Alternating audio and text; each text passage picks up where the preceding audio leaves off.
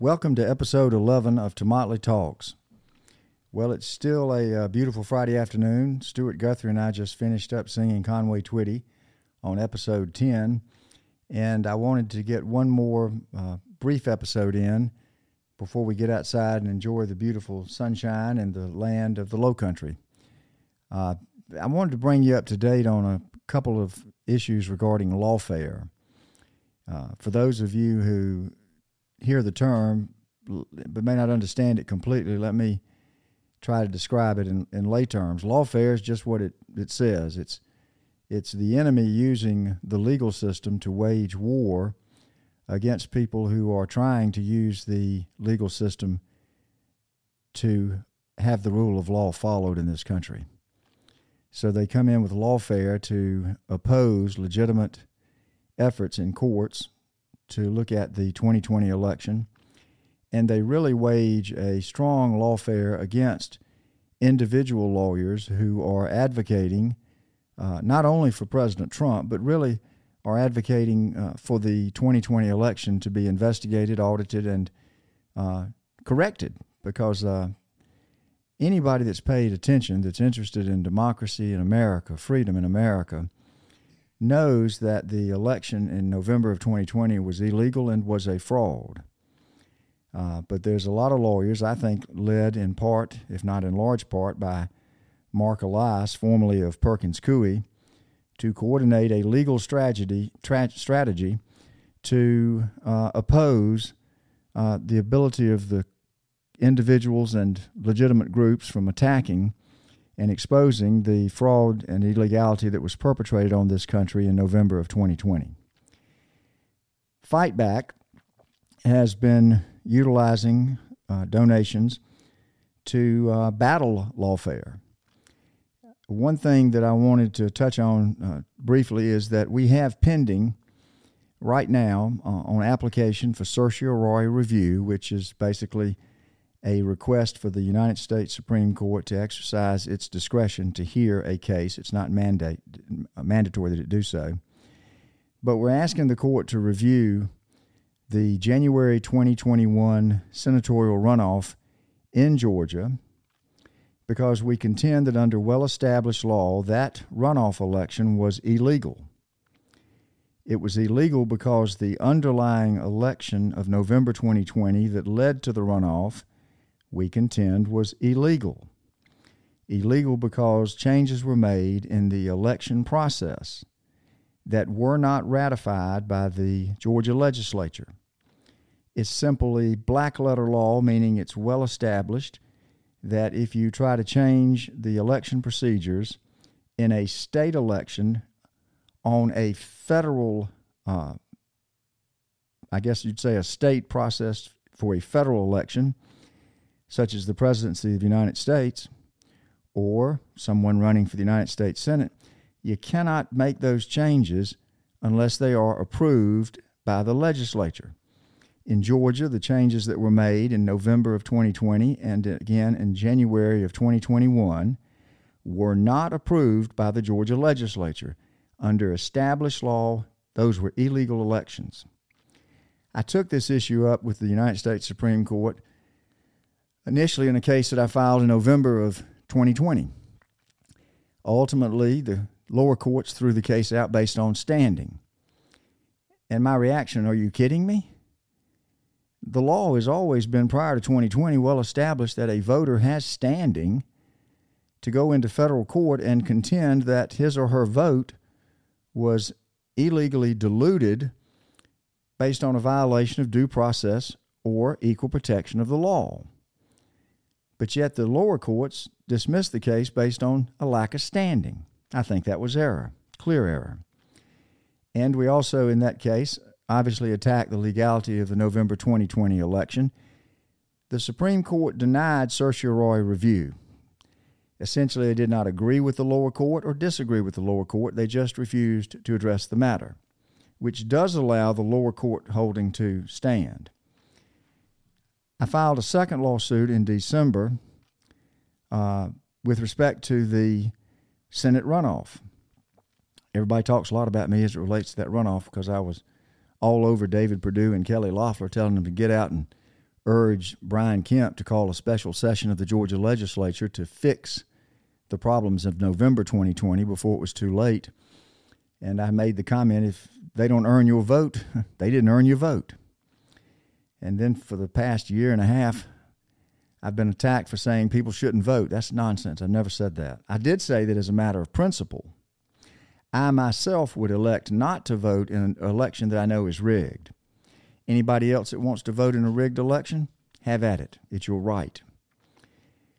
We can talk about that a little bit later, maybe before I wrap up my comments today. But nonetheless, we have pending now, before the United States Supreme Court, another petition for certiorari review of the case filed on the Georgia runoff.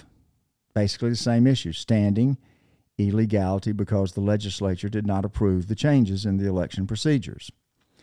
I posted that filing on Telegram. It was filed in early February. It has Supreme Court docket number 21-1081. Now, based on prior history, I don't know that I would say I'm optimistic. I'd like to believe the Supreme Court will decide it's time to hear those issues and follow well-established law if we're going to have the rule of law in our country reinstituted. But what has concerned me a little bit is that I asked individuals on Telegram to spread the word about the filing because, you got all these groups that are claiming they want you to send their money to them because they want to somehow get election integrity. Do they want to fix 2020? You ought to ask them that. And then look and see how many of these so-called groups that purport to be fighting for freedom have taken the money to spend on a law firm to file an amicus brief supporting the idea that the Supreme Court should grant certiorari review of the case regarding the January 2021 senatorial runoff. So far, I have not received notice of any amicus brief being filed. What's going on here?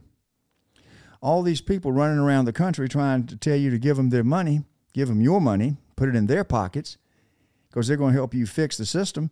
Why aren't they taking the time to retain counsel to come in and support the efforts that Fightback's supporting, in my case, regarding what could be a result, if granted correctly, that would reverse the Georgia election both in November and January. So I think you're entitled to look into that when people are asking for money and claiming they want to fight for your freedom. Are they really fighting for your freedom, or are they putting the money in their pockets and putting on a show? I won't pass judgment on them. I know that Fightback has been utilizing donations to fight lawfare. And I'm still embroiled, just to bring you up to date, the Georgia State Bar, despite my record as a lawyer of 45 years, is doing its dead level best to either throw me out of the practice law by disbarring me or, as a practical matter, preventing me from helping people as a lawyer now because they've maintained a lawsuit against me to discipline me as it relates to the filing of lawsuits by Sidney Powell in Michigan, Wisconsin, Arizona, and Georgia. Now, I want to be very clear. I did not draft those lawsuits. I did not file those lawsuits. I had offered to help Sidney if she needed my help. I'm a trial lawyer. She did ask me to attend one hearing by Zoom on a Sunday night where I made a brief argument before Judge Timothy Batten, and he agreed with me. He later reversed it. That was my role in that case. I didn't even know my name was on the Michigan complaint. I did not know my name was on the Wisconsin complaint. I did learn after the filing of the Arizona complaint that Sidney asked me to file a pro hoc vici appearance where it would give me the right to appear. And I said, sure, I figured she needed my help. The court granted the motion and 2 days later dismissed the case, a case that I had not drafted or filed. And yet the Georgia bar is hell-bent on using those cases to try to disbar me. What in the world is going on? The Michigan case, which is their spearhead, the sanctions order that Judge Linda Parker entered, which is arrant nonsense under the law, and particularly nonsensical as to me, since I did nothing to subject myself to the jurisdiction of Michigan, nor did I have any involvement. Even Sidney admitted in the hearing, such as it was, that the court held, that I was not involved in the drafting or filing of that complaint. Judge Parker imposed outrageous sanctions on all the lawyers, including me, and then she said she was going to stay the execution of that ruling pending the final determination of the case on appeal to the Sixth Circuit. The Georgia bar couldn't wait. The Georgia bar comes out and tries to have me disciplined, put me into, in effect, litigation where depositions will be taken, a lot of money and time will be spent. And I asked them to stay the case in Georgia until we got a result on the appeal in the Sixth Circuit. Makes all the sense in the world to me. I'm not actively practicing law because I can't take on new cases where I have a cloud hanging over my head because of the state disciplinary bar's action against me. So I'm not a threat to the legal profession. There's no rush to judgment necessary. We could avoid a tremendous amount of time and expense and distraction if they simply waited and let the Sixth Circuit rule. I think the Sixth Circuit's going to reverse Judge Parker, just like the Delaware Supreme Court reversed the political trial judge in Delaware. The special master, selected by the State Bar of Georgia, declined to stay the case. Draw your own conclusions. Why is the State Bar of Georgia determined to tie me up in litigation, to take away time that I could be spending on other things for the better good, and to try to drain me financially? Thank goodness that Fight Back has supported the lawfare part of that case. Because candidly, I tell you, the way people have gone after me in the last 2 years, I'd have to be setting up a GoFundMe or something to get by. Remember, I invested my money in land. I'm trying to make my properties turn into income-producing properties because I don't have any income. I'm not complaining. I'm just telling you the facts. I posted a message on Telegram last night, and I would like for people to think about it. I went after the deep state for the Richard Jewell, in the Richard Jewell case. I went after the FBI, went after them hard, publicly. There was a person that wrote a book about the Eric Rudolph case who was ultimately found guilty of the bombing. But that person had a chapter in his book, and he talked about Richard Jewell. And in that chapter, he said the FBI loathed Lynn Wood. I also went after Cox Enterprises, the owner of the Atlanta Journal-Constitution, a powerful, wealthy, family-run corporation. As they used to say on the AJC, covers Dixie like the dew, the power and influence of the Cox Chambers, Ann Cox Chambers family, Cox Enterprises, still covers Dixie like the dew. I went after NBC and Tom Brokaw. In effect, I went after the fake media. And I think they got a long memory. And then if you'll look at my Telegram post where I talked about some of the other cases that God had planned apparently for me to get involved in, I think you're going to find a pattern. And I think there is a reason why the deep state and the people trying to overthrow our country don't want Lynn Wood to have the time, the reputation, or the money to be a vocal spokesperson in support of Donald Trump, who has vowed to end child sex trafficking, and Lynn Wood, who has made it his second priority behind fixing 2020 to end child sex and adult trafficking. So there's got to be a reason behind what otherwise makes no sense. People can look at the body of my life's work as a lawyer.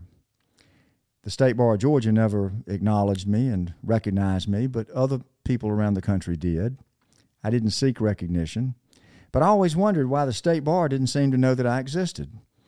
when other people were telling me, well, Lynn, you're one of the most prominent lawyers in the country and maybe the best libel lawyer in the world. I never cared about hearing that, but it always did strike me as funny that I seemed to be well known outside of Georgia, because the State Bar of Georgia didn't seem to know that I existed except to take my dues every year, and then require that you be a member. Someday, soon, someone's going to litigate the legality of a bar association requiring you to be a member of it in order to practice law that you have been licensed by the state to practice, especially when that state bar organization is nothing more than a lobbying organization where, in this instance, they've taken my money, and because they oppose my political views, they have taken that money and used it to persecute me. I think they're going to find that state bar associations are unlawful. Time will tell. That's another issue for another day. I still got Stuart with me. He's probably going to pull a towel out and start waving it to try to cool me down. I'm not angry about what's going on. I wanted to retire, and I said this in 2019. I wanted to finish up the Nicholas Salmon cases. Well, Nicholas fired me, and I love him, and I wish him well. Todd McMurtry doesn't talk to me now for some reason, but I wish him good luck. And I wanted to write. Well, I'm writing. I'm writing on Telegram. I could give the State Bar of Georgia my license tomorrow, and I would not lose a second of sleep. I cannot take it with me to heaven. So in the big scheme of things, it means nothing to me. But yet I know that I spent 45 years using the talents that God blessed me with to help a lot of people in some very difficult and controversial cases. I did my job. I honored my profession. And I don't believe that the State Bar of Georgia, for political reasons, should be allowed to smear my reputation by trying to reprimand or disbar me to take away my license. I'm going to fight them to the death. It's not because I want it. It's because I love the profession of law. Unfortunately, it's become more of a business than a profession. I love the professional part of it. If they can take away my law license, then think about all the other lawyers out there. If they raise political issues or get involved in controversial cases, they'll come after them. If they can get mine, they can get theirs. But it's not just a matter of protecting the legal community. The legal community serves the public. We have in this country a Sixth Amendment constitutional right to competent counsel of our choices. If they start limiting, for political purposes, the lawyers who can represent you, they are limiting your ability to get lawyers to get involved in you in hotbed political or controversial cases. You cannot let them limit your constitutional rights in that way. So my fight, while it may appear to be about my license, it's about the law licenses of many, many other lawyers. And it's ultimately about the rights of our American public to be able to have competent counsel of their choice and not have the people minimized or taken out of the game for political purposes, leaving only those that are willing to play by the political power establishment rules, and they're not going to be your best advocate when your case goes up against the establishment. So that's my rant. I hope that sound like a rant to you, Stuart? A little bit, I guess. He's got to turn his microphone on. He's over there waving away the fire. No, I completely agree. I mean, what happens to law if it's not for everybody or every situation? That's a scary place to be. Well, the beauty is... And I'm not a lawyer. I don't know anything about law, but, the things I hear, again, make no sense to me legally. And, yeah, you're right. Your bar license, if you lost it at the end of the day, eternal value, you're still set for eternal life with Christ. I don't have to show my bar card to get into heaven, I hope. That's right, yeah. Well, listen, it's easy for someone that wants to throw stones at me to say that I'm trying to raise money for Fight Back to protect myself. I'm not.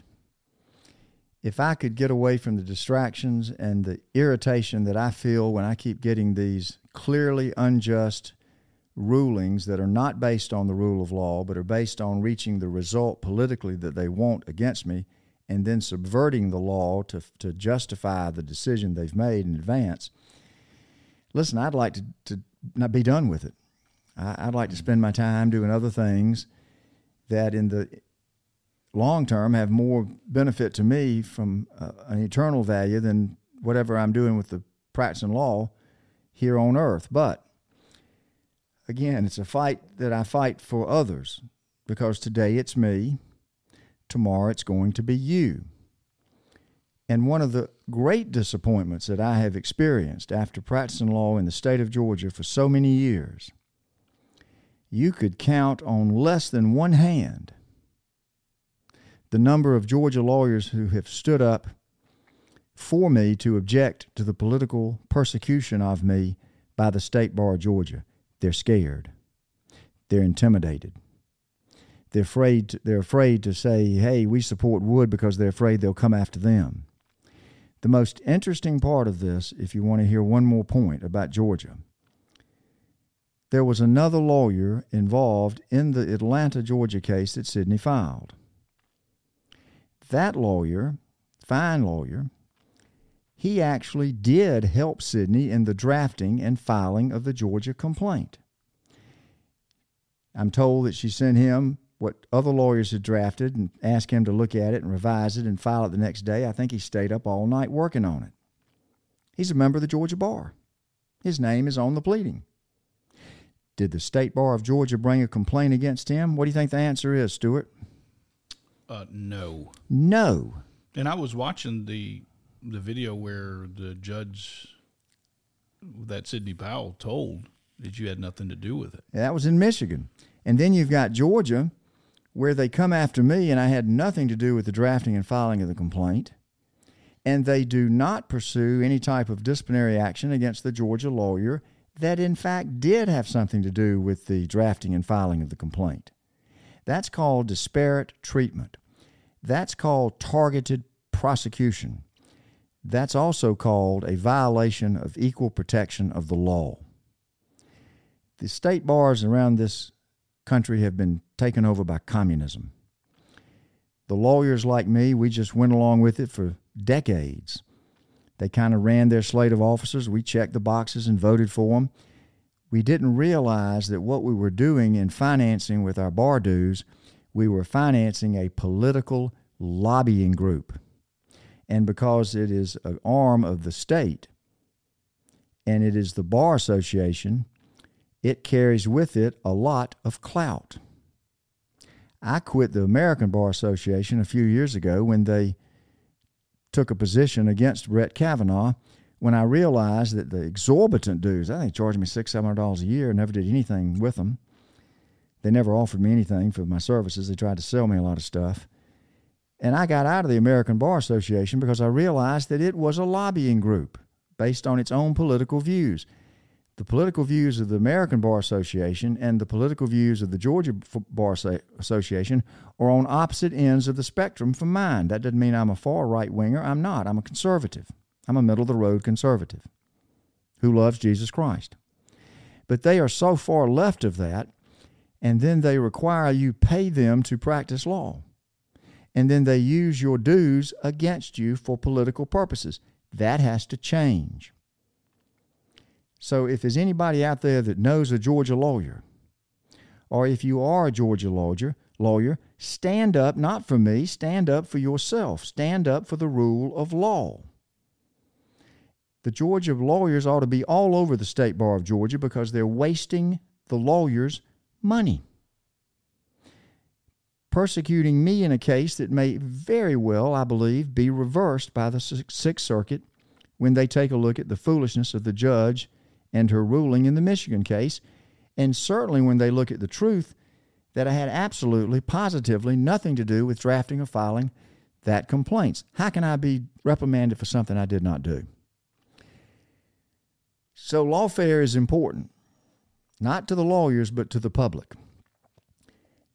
Our legal system needs to get back to its basics. We need judges who are applying the rule of law. We do not need judges appointed for life. because then they have no accountability. They need to be elected, and they need to be held accountable if they go off on political tangents where in an honest election they can lose their job. We need to take a serious look at the legality of the bar associations around our country and determine whether or not it's legal to force a lawyer to be a member of an organization which is in effect a lobbying group. At some point in time, if good Lord's willing, I may raise that issue myself. I'd like to see other lawyers raise it. I think it has been raised in a couple of other jurisdictions around the country. And the people that have reviewed those cases, I believe, think there is a high likelihood of success. So thanks for letting me bring you up to date. I hope somebody will jump in and try to support what we're doing with the United States Supreme Court. And I'm going to tell you straight up, I would really hope and pray that some lawyers in the state of Georgia will have the courage to stand up to the state bar and its officers and its disciplinary committee members and tell them you do not like what they're doing at all, because it's political and it violates the very principles the legal profession is based on, the rule of law, which must remain nonpartisan, but unfortunately has become partisan and political. And now they engage in witch hunts. I think you're seeing a lot of that done to Donald Trump over the years. His word's correct. They're on witch hunts. This is America. We live under a Constitution and a Bill of Rights.